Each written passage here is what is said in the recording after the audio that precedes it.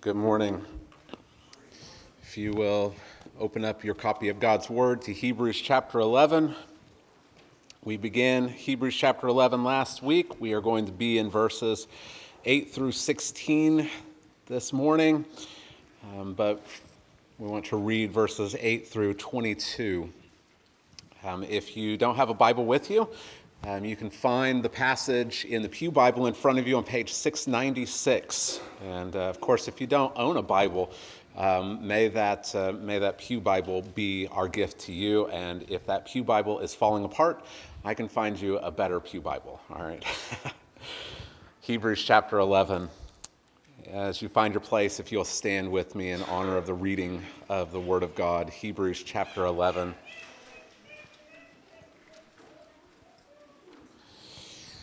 Hebrews chapter 11, we are going to be reading verses 8 through 22 this morning. We are reading about the great men and women of faith, beginning in verse 8. By faith, Abraham obeyed when he was called to go out to a place that he was to receive as an inheritance. And he went out not knowing where he was going. By faith, he went to live in the land of promise as in a foreign land, living in tents with Isaac and Jacob, heirs with him of the same promise. For he was looking forward to the city that has foundations, whose designer and builder is God. By faith, Sarah herself received power to conceive, even when she was past the age, since she considered him faithful who had promised. Therefore, from one man, and him as good as dead, were born descendants as many as the stars of heaven, and as many as the innumerable grains of sand by the seashore. These all died in faith, not having received the things promised, but having seen them and greeted them from afar, and having acknowledged that they were strangers and exiles on the earth. For people who speak thus make it clear that they are seeking a homeland. If they had been thinking of that land from which they had gone out, they would have had opportunity to return. But as it is, they desire a better country, that is, a heavenly one. Therefore, God is not ashamed to be called their God, for he has prepared for them a city. By faith, Abraham, when he was tested, offered up Isaac, and he who had received the promises was in the act of offering up his only son, of whom it was said, "Through Isaac shall your offspring be named." He considered that God was able even to raise him from the dead, from which, figuratively speaking, he did receive him back. By faith, Isaac invoked future blessings on Jacob and Esau. By faith, Jacob, when dying, blessed each of the sons of Joseph, bowing in worship over the head of his staff. By faith, Joseph, at the end of his life, made mention of the exodus of the Israelites and gave directions concerning his bones. Let's pray again. Father, we thank you for your word. And I pray that today your Spirit would speak through the Scriptures. Help us to understand what is written and how we are to faithfully obey. And God, may we see Christ more clearly. And we pray these things in his name. Amen.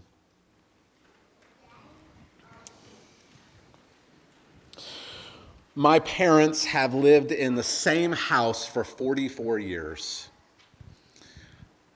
And I know in our transient society, and especially in a military town where so many of you are accustomed to routinely moving, that this is unusual for one couple to live in the same house for 44 years. My parents, they met in Tulsa. They bought a house when they got married, and they're still in that 3-bedroom house on 25th Street in Tulsa.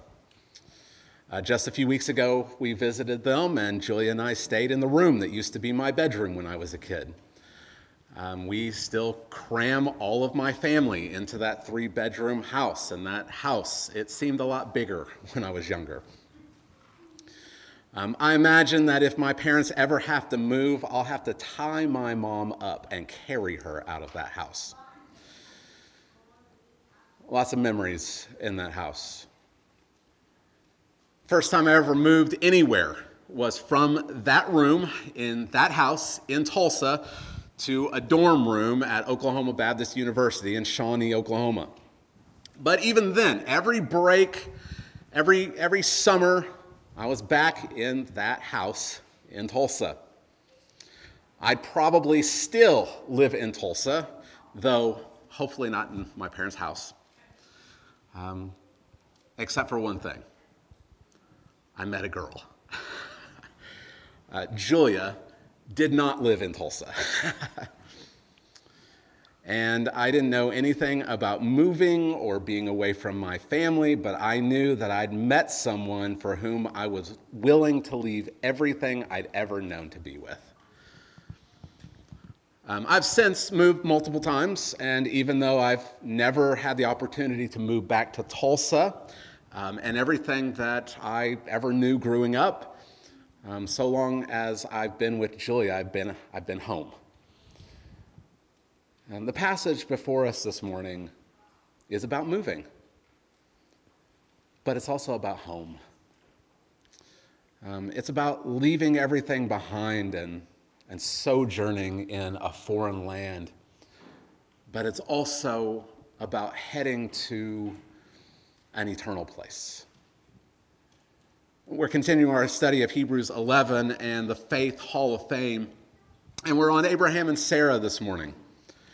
Abraham is the man of faith par excellence. He is the prototypical man of faith. He is the father of faith.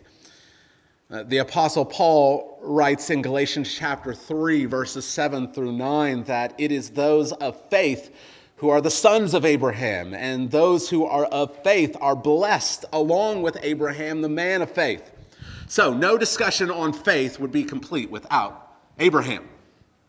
In chapter 10, verse 39, if you'll remember, the author of Hebrews assures the Christians to whom he writes that they are of those who have faith. And so the question becomes, what does that look like? To be of those who have faith. What does that look like? We saw last week in verses 1 through 7 that it looks like faith that works. Faith that works. It's not simply a verbal confession or a mental agreement with some theological truths. It's living in accordance with what you believe. It's living in accordance. It's conforming your life to these truths. We also saw that faith has always been necessary for salvation, not just for people in the New Testament, but for all the saints in the Old Testament. It's always been necessary. We saw that faith has as its foundation the Word of God. Faith has its sorrows as well as it has its triumphs. Faith has an object, and true living faith has as its object the true and living God. And faith has a reward. We'll see all of this in Abraham's life today. 11, 8 through 22 focuses on Abraham and his descendants, Isaac and Jacob and Joseph and their faith. But we're going to split his story into two parts. So next week we'll look at verses 17 through 22, and we'll hone in on that promise of offspring. God promised to Abraham offspring. But today we're going to look at verses 8 through 16, and we're going to focus on God's promise of land. Because God promised to Abraham not only offspring, but a place. A place. But again, our author is not writing about Abraham just so that we'll have information that we can store away and do a character study.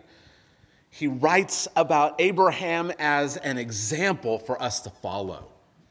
This isn't just for our mental storage. It's for us to live like Abraham. So you can turn back to Hebrews chapter 6, verses 11 through 15, where the apostle writes, "We desire each one of you to show the same earnestness, to have the full assurance of hope until the end." He wants them to persevere to the end. It's the same idea that we're getting at in Hebrews chapters 10 and 11.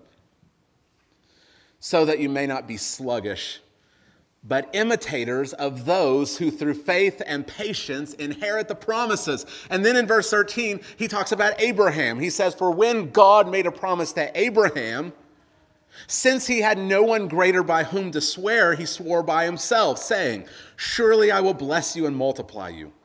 And thus Abraham, having patiently waited, obtained the promise. If you want to inherit the promises of God, then you must have the faith of Abraham. And part of that faith is knowing where your home is and knowing who it is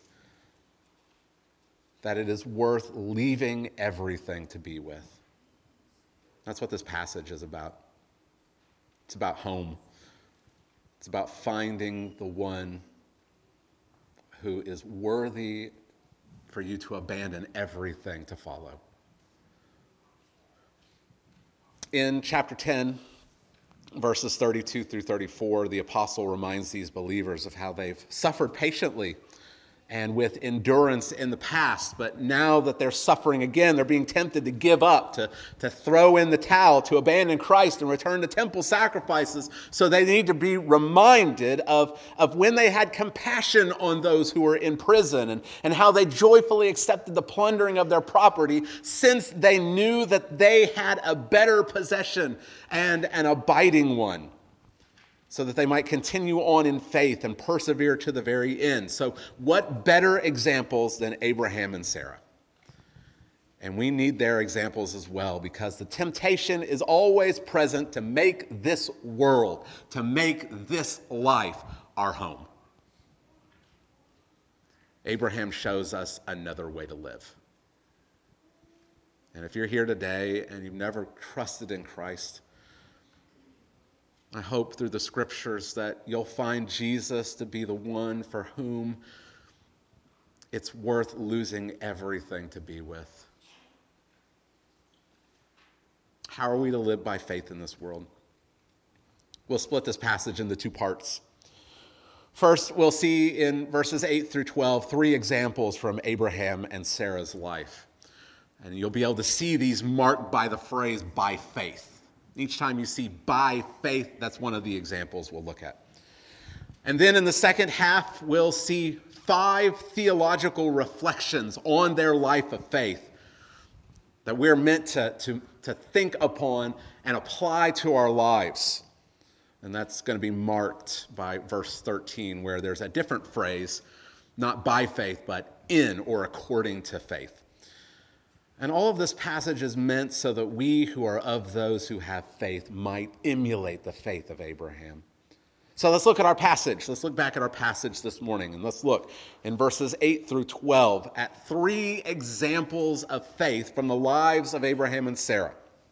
Let me give them to you up front. You can see them, verse 8, verse 9, verse 11, by faith, by faith, by faith. And the first one is that Abraham, by faith, Abraham obeyed when God called him to go to the land promised to him. The second one is that by faith, he and his family lived as foreigners in that promised land.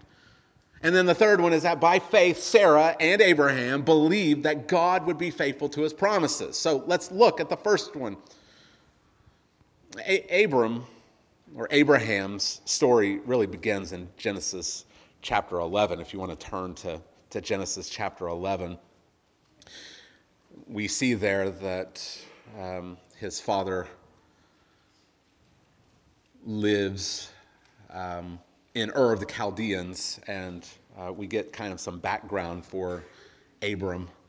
But it's 12, 1 through 3 that is especially important. Genesis chapter 12, verses 1 through 3.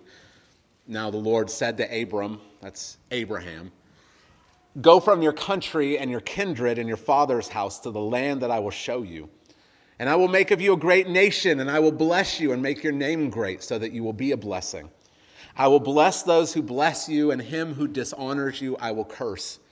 And in you all the families of the earth shall be blessed." So Abram, he lived in Ur of the Chaldeans, which is in modern-day Iraq. Joshua chapter 24, verse 2 tells us that he worshiped other gods there.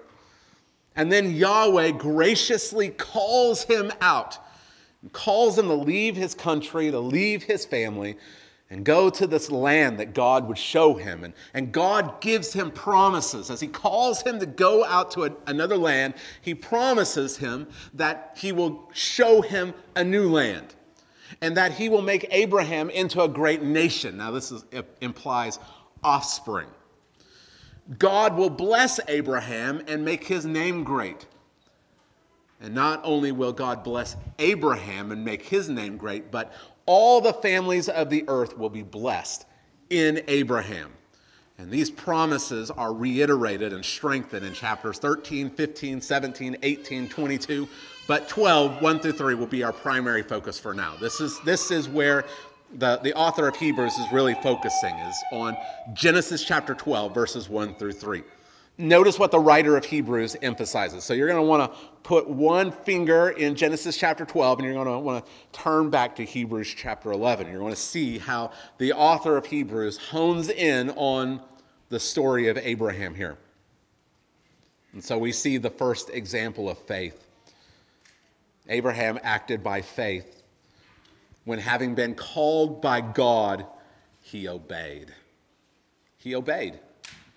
Again, we're faced with the same truth that we already saw in verses 1 through 7. Abraham received the word of God. God said, go to another land. He believed God, and then he obeyed. Faith was not Abraham simply acknowledging facts. It was not Abraham being content with just theological ideas. It wasn't him hearing God's promise of land and then remaining in Ur of the Chaldeans. It was Abraham doing what God commanded him to do. And notice that he went without hesitation. He went without hesitation. He went without question. He didn't delay in his obedience. We try to instill this in our children as best we can. Delayed obedience is disobedience. Delayed obedience is disobedience. And the longer you delay in doing what mom and dad tell you to do, the longer you are disobeying, the longer you are living in sin.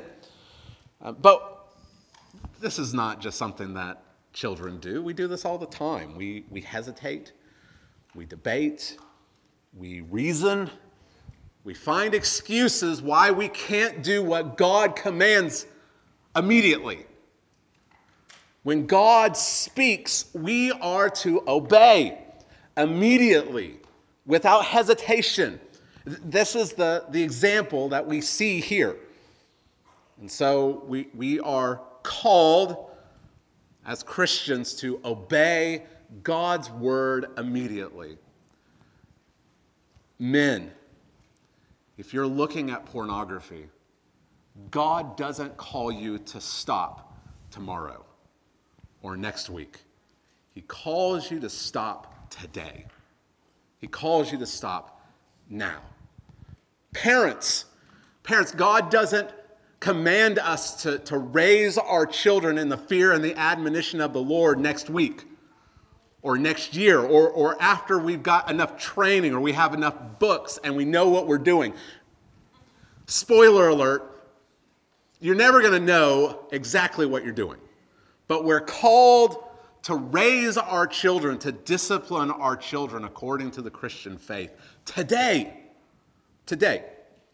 kids, God commands you to honor your mother and your father today, immediately. When they are instructing you to do something, it's not for you to say, well, why, or later, or why, or why. You're called to obey immediately. And you, rebel sinner, who have never trusted in Christ, you are not commanded to turn from your sin and follow Jesus tomorrow or next week or next year or after you've had all your fun or after all of your questions and objections have been answered. You are commanded to turn from your sin and trust in the Lord Jesus Christ today. Today. Every second that you delay is another second under the wrath of God and in danger of hell. Tomorrow may be too late. 5 minutes from now may be too late. We simply don't know. You're commanded to trust in Christ today. We need to follow Abraham's model of faith. Abraham obeyed without hesitation, even though he didn't know where he was going. Notice Genesis chapter 12, verse 1. God calls Abraham and says, "Go to the land that I will show you." Notice God didn't tell him up front where he was going. He just said, "Go. Go, I will show you." He didn't know where God was taking him, but he went anyway. This is like Noah that we saw last week in verse 7, that Noah, he believed in things yet unseen. This is Abraham. He's believing in things as yet unseen. This is what faith is. It is the assurance of things hoped for. It's the conviction of things not seen. It's living in accordance to things hoped for. But remember, this isn't a shot in the dark. This isn't a leap of faith. Abraham's faith isn't groundless. He trusts God and his word. He doesn't know where he's going, but he knows who he's to follow. Charles Spurgeon said that faith, talking about Abraham, faith found in God, chart, compass, and pole star all in one. Tom Schreiner, one of the New Testament professors at my seminary, said that faith does not see the end at the beginning. Dennis Johnson, another commentator, said, "Faith is awakened as God's voice speaks to his people, and faith responds readily to what God says." He didn't know where he was going, but he knew that God had called him, and so he followed.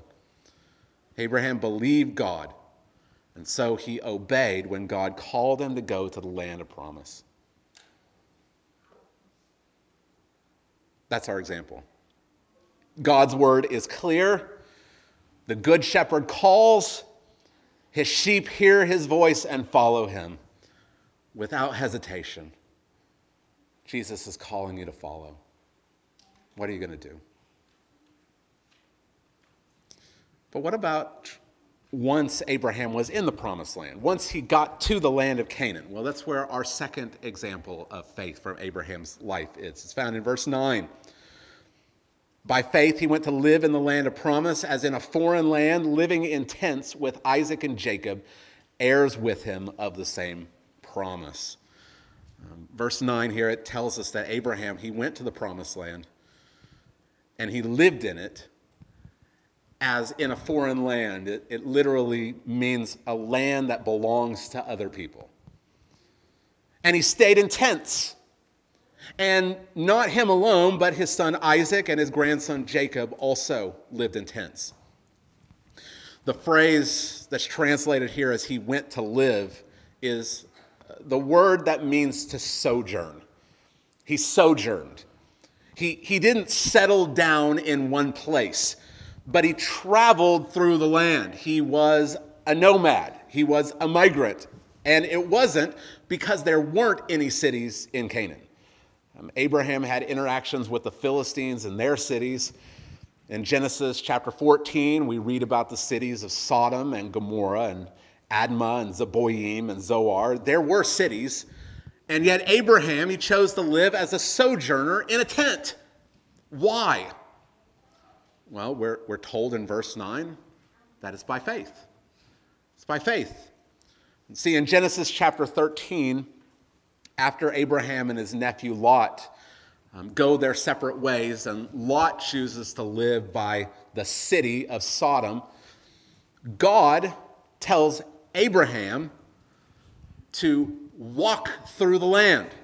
You can see this in chapter 13, verses 14 through 17. Yahweh said to Abram, after Lot had separated from him, "Lift up your eyes and look from the place where you are, northward and southward and eastward and westward.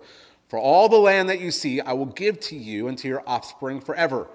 I will make your offspring as the dust of the earth, so that if one can count the dust of the earth, your offspring also can be counted. Now look at verse 17. Arise, walk through the length and the breadth of the land, for I will give it to you. God told Abraham not to settle down. And Abraham obeys by faith. He continues living in tents. But secondly, we're told over in chapter 11, verse 10, that the reason why he lived in the promised land as a sojourner, the reason why he and Isaac and Jacob lived in tents, was because he was looking forward to a different kind of city. He was looking forward to the city that has foundations, whose designer and builder is God. And we'll come back to this idea in a few minutes. He's introducing this example here, but in verses 13 through 16, he's going to expand upon it. So we're not going to deal with it twice, except to say that he was looking for something permanent. He was looking for something permanent, something that had foundations. So the contrast is between a tent and a city. Now, I'm not much of a camper, but I know that a tent is not super stable when compared with a city. But that's what he's looking for. He's looking for something that is greater. He's looking for something that is designed with a foundation over against something that's designed to collapse and be carried with him. And he believed that God had prepared that place for him. And so he was willing to patiently endure the temporary discomforts of the tent as he waited for the permanent city of God. How little do we imitate this faith? How little do we imitate this faith of Abraham? We want it all now. We want it immediately. And every minor inconvenience, every small discomfort becomes reason to throw away the permanent because we're so in love with the temporary. C.S. Lewis, in his famous quote, he says, "It would seem that our Lord finds our desires not too strong but too weak. We are half-hearted creatures, fooling about with drink and sex and ambition when infinite joy is offered us. Like an ignorant child who wants to go on making mud pies in a slum because he cannot imagine what is meant by the offer of a holiday at the sea. We are far too easily pleased." But not so with Abraham. He was looking past the transient to the eternal. He was looking past the moment. He was looking into the future. And you're called to do the same. And we'll come back to this in just a moment. The third example of faith in this passage is Sarah, Abraham's wife. We see her in verse 11. By faith, Sarah herself received power to conceive even when she was past the age, since she considered him faithful who had promised. Sarah's situation really can be summarized by two verses in Genesis, kind of at the beginning and end of her story. Genesis chapter 11, verse 30 reads, "Sarah was barren. She had no child." And then several chapters later, chapter 18, verse 11, "Abraham and Sarah were old, advanced in years. The way of women had ceased to be with Sarah." The two difficulties are highlighted for us in Sarah's life. Sarah's age is past the age of childbearing. But the second difficulty is that Sarah has never been able to have children. She's barren. And these were, humanly speaking, insurmountable odds. In fact, verse 12 here in Hebrews chapter 11 says that Abraham was as good as dead. Well, that's nice. It's translated the same way in Romans chapter 4, verse 19. But the ESV actually softens the word. It literally reads, "having become dead." Abraham having become dead. Abraham was 100 years old. Sarah was 90.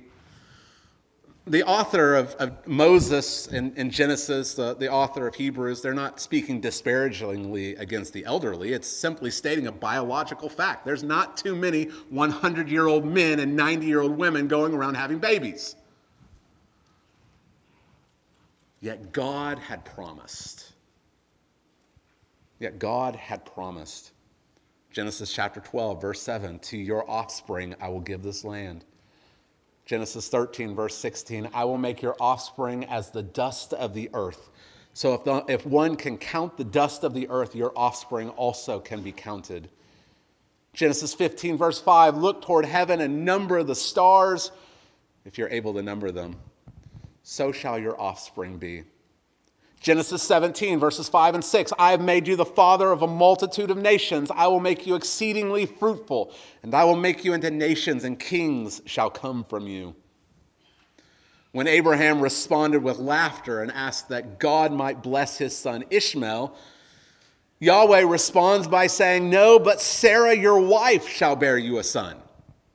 He goes on to say, I will bless her, and moreover, I will give you a son by her. I will bless her, and she shall become nations. Kings of people shall come from her. She's given the same promises that are given to Abraham. These are big promises. How could it be true? How could it be true when Abraham is 100 years old, Sarah is 90? These insurmountable odds, how could these be true? Well, as one theologian put it, in a hopeless situation, Abraham hoped in God. And that's the third example that we have, that Sarah did too. She believed in the God of verse 3. By faith, we understand that the universe was created by the word of God, so that what is seen was not made out of things that are visible. She believed that God spoke into nothing and everything sprung into existence. And so she believed in this God. She believed in the God who could create by a word, so she knew if he could create the universe by the word of his power, that he could give her a baby. She considered this God to be faithful. She believed that the one who had promised would be true to his word. So verse 11 says that she received power to conceive. Not that it was her own power. She received power from this omnipotent, faithful God. And her faith and Abraham's faith was rewarded. We read in verse 12 that from one man and him, having become dead, were born. That Greek word that reads born, there are manuscripts that leave off one letter, and it could be had become, emphasizing this out of nothing. God creates descendants as many as the stars of heaven and as many as the innumerable grains of sand by the seashore. They considered God who had promised to be faithful, and their faith was rewarded. Listen to Romans chapter 4, verses 18 through 22. In hope, Abraham believed against hope that he should become the father of many nations. As he had been told, so shall your offspring be. He did not weaken in faith when he considered his own body, which was as good as dead. There's that same phrase, he had become dead, since he was about 100 years old, or when he considered the barrenness of Sarah's womb. No unbelief made him waver concerning the promise of God, but he grew strong in his faith as he gave glory to God, fully convinced that God was able to do what he had promised. That is why his faith was counted to him as righteousness. Abraham believed, Sarah believed. They considered God faithful, and their faith was rewarded. And we are exhorted to have the same kind of faith as they had. And we are given the same promises, and we are given the same hope that they had. The promise and the oath, back in Hebrews chapter 6 again. When God made a promise to Abraham, since he had no one greater by whom to swear, he swore by himself, saying, "Surely I will bless you and multiply you." And thus Abraham, having patiently waited, obtained the promise. For people swear by something greater than themselves, and in all their disputes an oath is final for confirmation. So when God desired to show more convincingly to the heirs of the promise the unchangeable character of his purpose, he guaranteed it with an oath, so that by two unchangeable things in which it is impossible for God to lie, we who have fled for refuge might have strong encouragement to hold fast to the hope set before us. We have this as a sure and steadfast anchor of the soul, a hope that enters into the inner place behind the curtain, where Jesus has gone as a forerunner on our behalf, having become a high priest forever after the order of Melchizedek. God promised, he sealed it with an oath. God doesn't change, God doesn't lie. It would be impossible for God's promises to fail. You can put your faith in him. You can put your hope in this God. You can base your entire life on these promises because he is faithful. And we see his faithfulness in a way that even Abraham and Sarah never saw. All of God's promises will come true, and we see his commitment to ensuring that every promise will come true in Christ. Because Christ Jesus has died, we know that all of our sins and all of our trespasses against God's law have been atoned for. Because Christ has been raised from the dead, we can be sure that every aspect, every promise of the new covenant is secured for us. You can hope in this God. You can trust in this God. You can leave everything to follow this God because his word is true. Won't you follow him? Today, if you're here and you've never trusted in him, why are you not following this God who is trustworthy? This God who is faithful.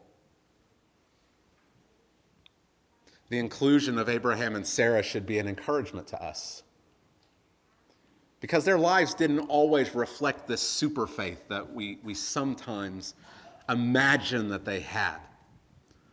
They were regular people. They were regular people who had been given these extraordinary promises. But their lives didn't always reflect that. See, immediately after God promises to give the land of Canaan to Abraham's offspring, there is a famine, and Abraham leaves the land and he gives his wife away. Not a great move. Immediately after God makes a covenant with Abraham in Genesis chapter 15 to give the land to Abraham's offspring, Sarah hatches a plan for Abraham to take her Egyptian servant Hagar as a wife and to have children with her, and Abraham goes along with it. Both Abraham and Sarah laugh when God says Sarah will have a child. Don't get all mixed up and think it's the strength of your faith that saves. We are saved through faith alone, but it's not by faith in our faith that saves. It's by faith alone in Christ alone that saves. Our salvation does not rest in the power or strength of our faith. Our salvation rests in the power and faithfulness of our Savior. Dennis Johnson again says, the faith that pleases God and receives his promises may struggle, but it does not let go. And that's what we see in the examples of Abraham and Sarah. They're given these extraordinary promises and they live lives of faith, but it's not always a strong faith. It's sometimes a wavering faith, but they never let go. They persevere, and that's what we're called to do also. We're called to persevere even when we doubt, even when we struggle, even through the tears. We're called to never let go because God is faithful. Don't let go, saints. We are not of those who shrink back and are destroyed, but of those who have faith and preserve their souls. That was verses 8 through 12. 3 examples of faith that we see in the lives of Abraham and Sarah. By faith, Abraham obeyed without hesitation when God called him to go to the promised land. By faith, he and his family lived as foreigners, even in the promised land, because they were looking for a permanent city built by God. By faith, Sarah and Abraham believed that God would faithfully fulfill his promises, even in a seemingly hopeless situation. But before you start looking at your watch and say, he's getting done early, we're not done just yet. But before the author of Hebrews moves on to the next section, the apostle wants to spend some more time on that second example. Abraham lived as a foreigner. He lived as a sojourner, a nomad, a wanderer in the land, for he was looking for a better city. He was looking for a city with foundations, whose designer and builder is God. And this is really the point he wants to drive home to his readers, and that includes you, and it includes me. So in the time remaining, let's reflect on Abraham, Sarah, Isaac, and Jacob's faith by looking at verses 13 through 16. And we're just going to quickly look at 5 theological reflections on their faith. So here are their examples. Now let's expand on that, and let's say, what should we get out of this? How should we live in light of this? We'll see 5 things in verses 13 through 16. The first thing we see is that they had faith that was stronger than death.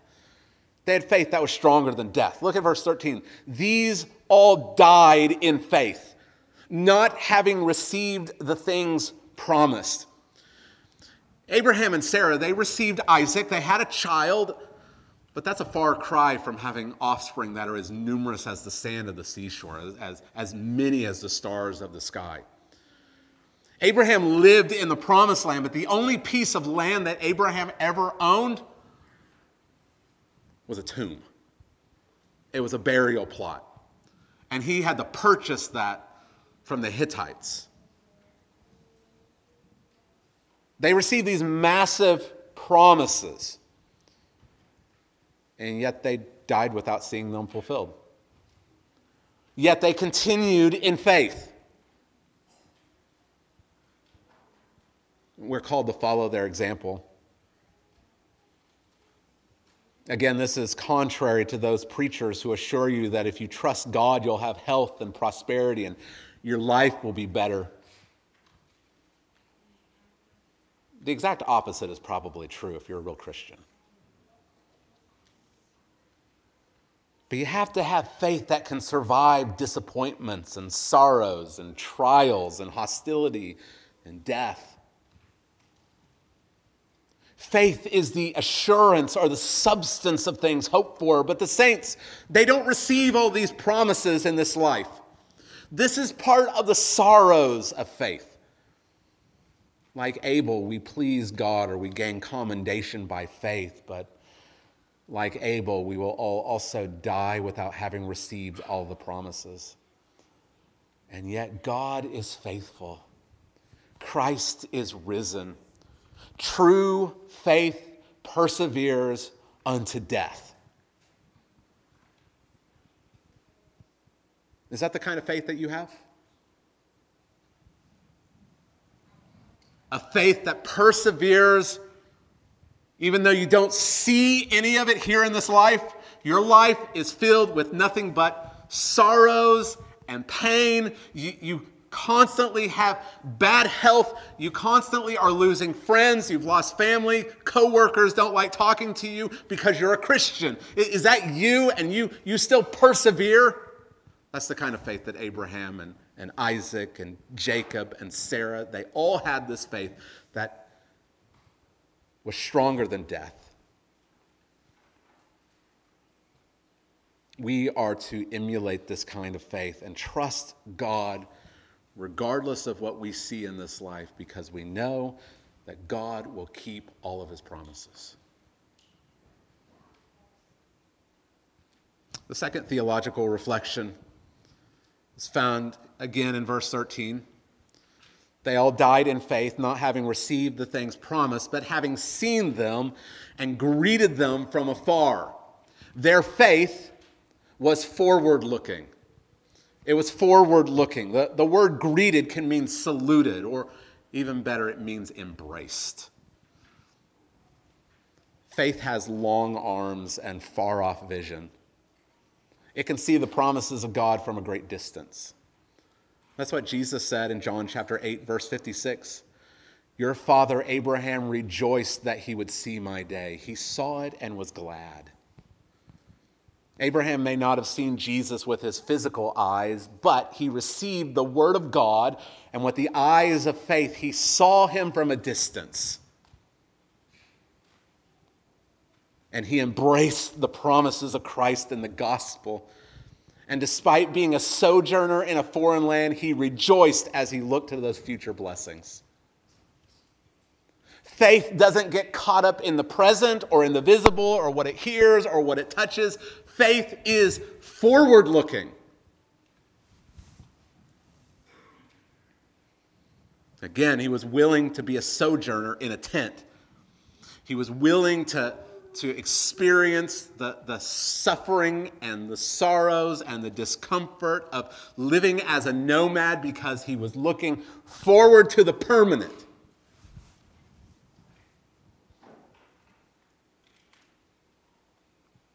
The third theological reflection is that their faith was content in this present status. Their faith was content in it. They died in faith, not having received the things promised, but having seen them and greeted them from afar, and having acknowledged, that's the word confessed. They confessed that they were strangers and exiles on the earth. Abraham confessed as much in Genesis 23. He said, I am a sojourner and a foreigner among you. Jacob told Pharaoh in Genesis 47, the days of the years of my sojourning are 130 years. Few and evil have been the days of the years of my life, and they have not attained to the days of the years of the life of my fathers in the days of their sojourning. Abraham, Isaac, and Jacob were conscious of the fact that they were strangers on the earth. The Apostle Peter uses the same language to describe Christians. He writes to those who are elect exiles in 1 Peter chapter 1. He goes on in 1 Peter chapter 2 to say, Beloved, I urge you as sojourners and exiles to abstain from the passions of the flesh, which wage war against your soul.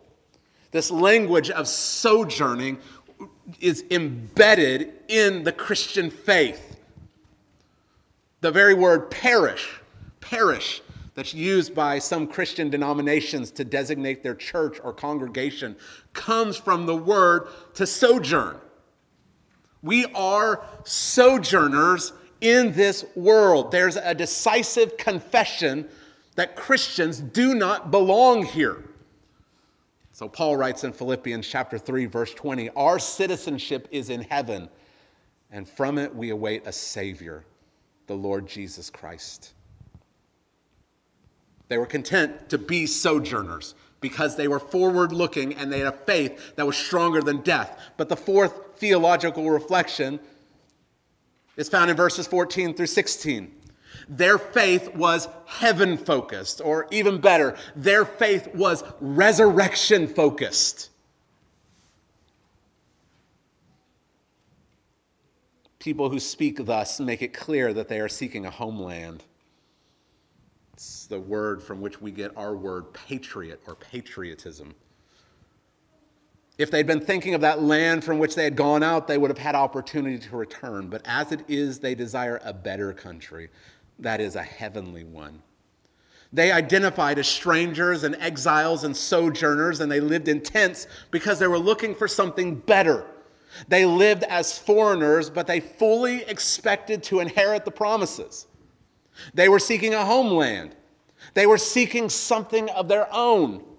But lest we wrongly think that they were pining for the country that they had come from, verse 15 tells us that if they were thinking, or literally if they were remembering Ur of the Chaldeans or Haran, they would have had opportunity to return. We can think of Abraham's instructions to his servant in Genesis 24 when he's sending him out to find a wife for Isaac. He sends him back to Haran. And the servant says, what if the woman won't come back here? Should I take Isaac there? Twice Abraham tells him, do not take my son back there. Or think of Jacob when he flees to Haran to escape his brother Esau. God meets him on the way and promises to bring him back to the land. 20 years pass, long enough for Jacob to become comfortable in another country. And yet God tells Jacob to return to Canaan, and Jacob doesn't say, nah, I'm good. He goes back, he obeys. Abraham and Jacob weren't simply looking for a place to lay their head. Contrast this with Israel. And when they come out of Egypt and they are constantly grumbling in the wilderness and they're constantly saying, I wish we could go back. And so we read already in Hebrews chapters 3 and 4 that they couldn't enter the promised land because of their unbelief. But if Abraham and Isaac and Jacob, if they have been looking back, if they'd been longing for that place where they'd come from, if they were bending back towards it, they also would not have been able to inherit the promises because of unbelief. But instead, they weren't simply looking for a place to raise a family. They were looking for a better country. They were looking for a heavenly one. They knew the promises of God, but they also knew that they would die without seeing them fulfilled. So then what? Are these promises just simply for someone else? They've been given to me, but I'll never see them. They belong to someone else. No, they believed that the promises of God would be fulfilled. If not in this life, then necessarily in the next. And so they desired, they yearned for. The word is this idea of stretching out after a better country. There's this idea that Abraham and his descendants were only concerned with this world, with this life. Theologians, they argue over whether Old Testament saints believed in life after death. The author of Hebrews is obviously not entertaining such arguments, and neither should we. Listen to what Calvin says. Calvin writes a lot about the future hope of the Old Testament saints. He says, they would have been more stupid than blocks of wood to keep on pursuing the promises when no hope of these appeared on earth, unless they expected them to be fulfilled elsewhere. He goes on to say, if the doctrine of the gospel is spiritual and gives us access to the possession of incorruptible life, let us not think that those to whom it had been promised and announced omitted and neglected the care of the soul and sought after fleshly pleasures like stupid beasts. He finally says, away with this insane and dangerous opinion that the Lord promised the Jews, or that they sought for themselves nothing but a full belly, delights of the flesh, flourishing wealth, outward power, fruitfulness of offspring, and whatever the natural man prizes. Christ the Lord promises to his followers today no other kingdom of heaven than that in which they may sit at table with Abraham, Isaac, and Jacob. The patriarchs were not looking for a fruitful life here and now on this physical world. They're looking for resurrection. They're looking for the promises that come through Christ in the gospel. This is the kind of life Christians are called to live. We do not live for this life. Christ has died, Christ is risen, Christ is coming again, and when he comes, his saints will hear his voice saying, come out, and we will rise to resurrection life. We will rise to a new heavens and a new earth where righteousness dwells. That's the promise of Abraham, Isaac, and Jacob. What about this phrase, those Christians are too heavenly minded to be of any earthly good? Is it bad for us to be thinking too much about our future life? Well, not if you go back and consider the lives of the patriarchs and how consistently those who lived around them benefited by them being there.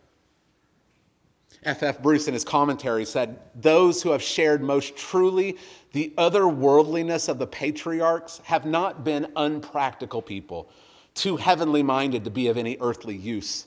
Abraham's neighbors were enriched by the presence of this wandering stranger in their midst.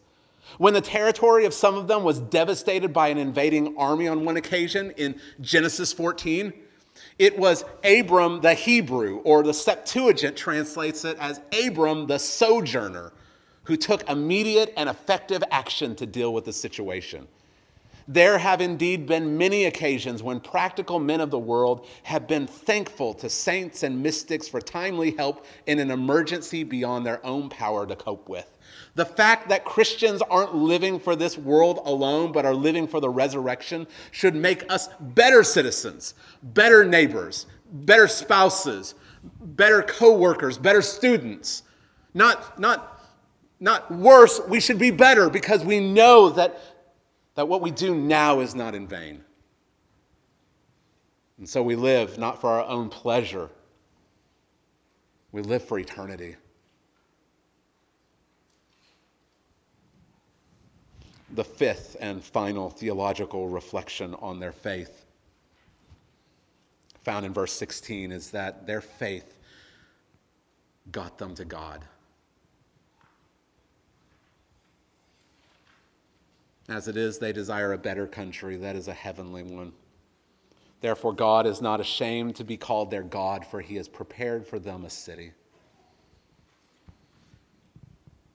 Tom Schreiner in his commentary said, since the ancestors longed for a heavenly homeland and city, and heaven is the residence of God, it is evidence they longed for God more than they desired any of the things of this world. Since they longed for God in such a way, he is not ashamed to be called their God. Dwelling in God's presence is their greatest desire, and thus God is not ashamed to be identified as their God.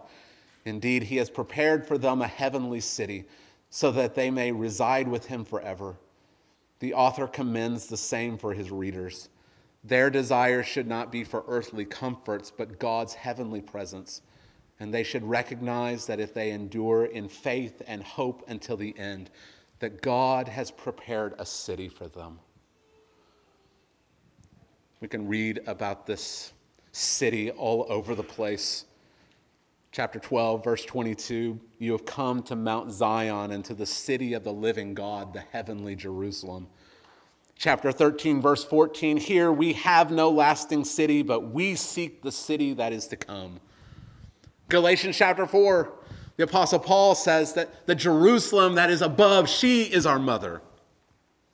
We can read about this city in Psalm 46, Psalm 48, Psalm 87, Isaiah 33, Revelation 21 and 22. God has prepared a city for his saints. And it's important to note that this is a real place. It's not a metaphor. It's not an illusion. It's not poetic language. This is real. God has promised a real, eternal city with foundations for his people. And on the last day, when Christ comes in all of his glory, he will come with a new heavens and a new earth, with a new Jerusalem, coming down out of heaven as a bride prepared for her husband. And we will live with Christ forever and ever. Amen. God has prepared this city for those who live by faith. For those who desire God, they will be rewarded with God. They will see him face to face. He will be their God. They will be his people. And they will never be cast out of his presence ever. So don't shrink back. Don't fall away. And don't be satisfied with lesser things.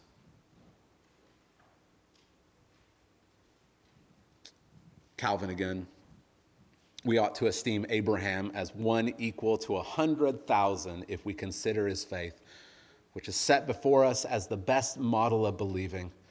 To be children of God, we must be reckoned as members of his tribe. Abraham encountered the God who is worth leaving everything to get to.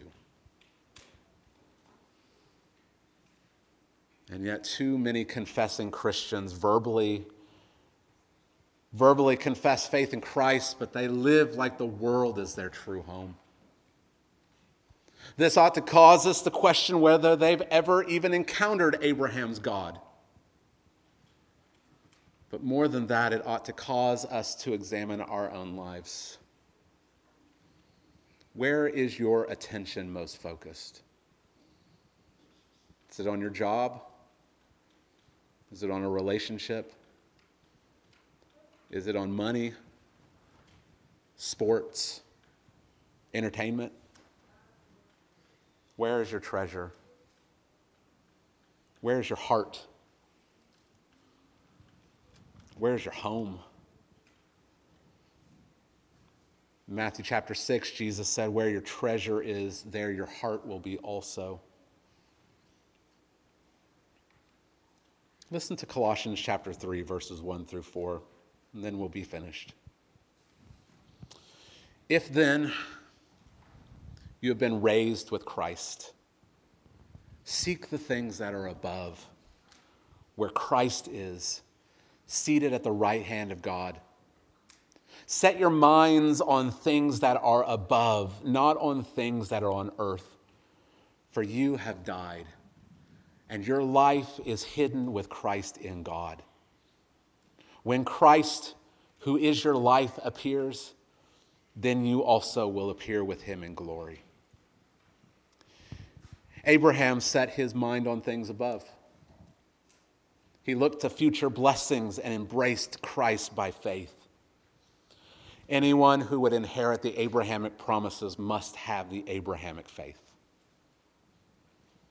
I pray that each one of us would have the faith of Abraham, that we would see the beauty of Christ, that we would embrace him by faith, and that in seeing him by faith, by embracing him, we would see the one who is worthy of leaving behind everything in this world in order to get to him. He is the treasure of the universe. Christian, if you've been pursuing lesser things, repent and run to Christ. If you're here today and you've never trusted in Jesus because you're pursuing all of those earthly lesser things, I pray that your eyes will be open to see the glories of Christ, that he is worthy of all of your worship. He is worthy of all of your heart. I pray that God would grant us that we would see how amazing Christ is,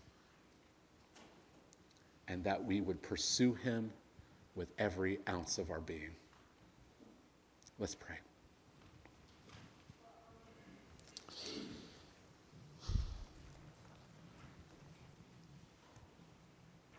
Father, forgive us because we so often set our hearts on lesser things. We are so easily infatuated with these transient, worldly things.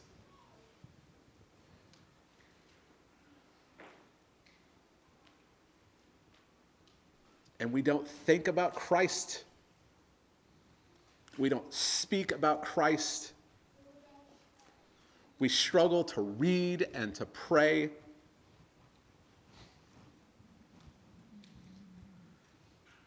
Because if many of us were honest with ourselves, we would say that we just don't find Christ as exciting as a football game or as TV or going to a movie. Forgive us, God. Forgive us for how we have not treasured Christ, for how we have not made him the center of our entire lives, where we have not set our minds on things above where Christ is. We've set our minds on things below. But God, I pray that you would use this passage of Scripture today. Your Spirit would use the word to change us, to convict us, to warn us, to encourage us and to strengthen us to follow after Christ. May we follow the example of Abraham, Isaac, Jacob, Sarah, as they trusted in you and they believed the promises and they were willing to live as sojourners and strangers in this world if they could just get to you. Pray that our heart's desire and our heart's affections will be towards you and you alone. Be glorified in your church this morning. We pray these things in Christ's name. Amen.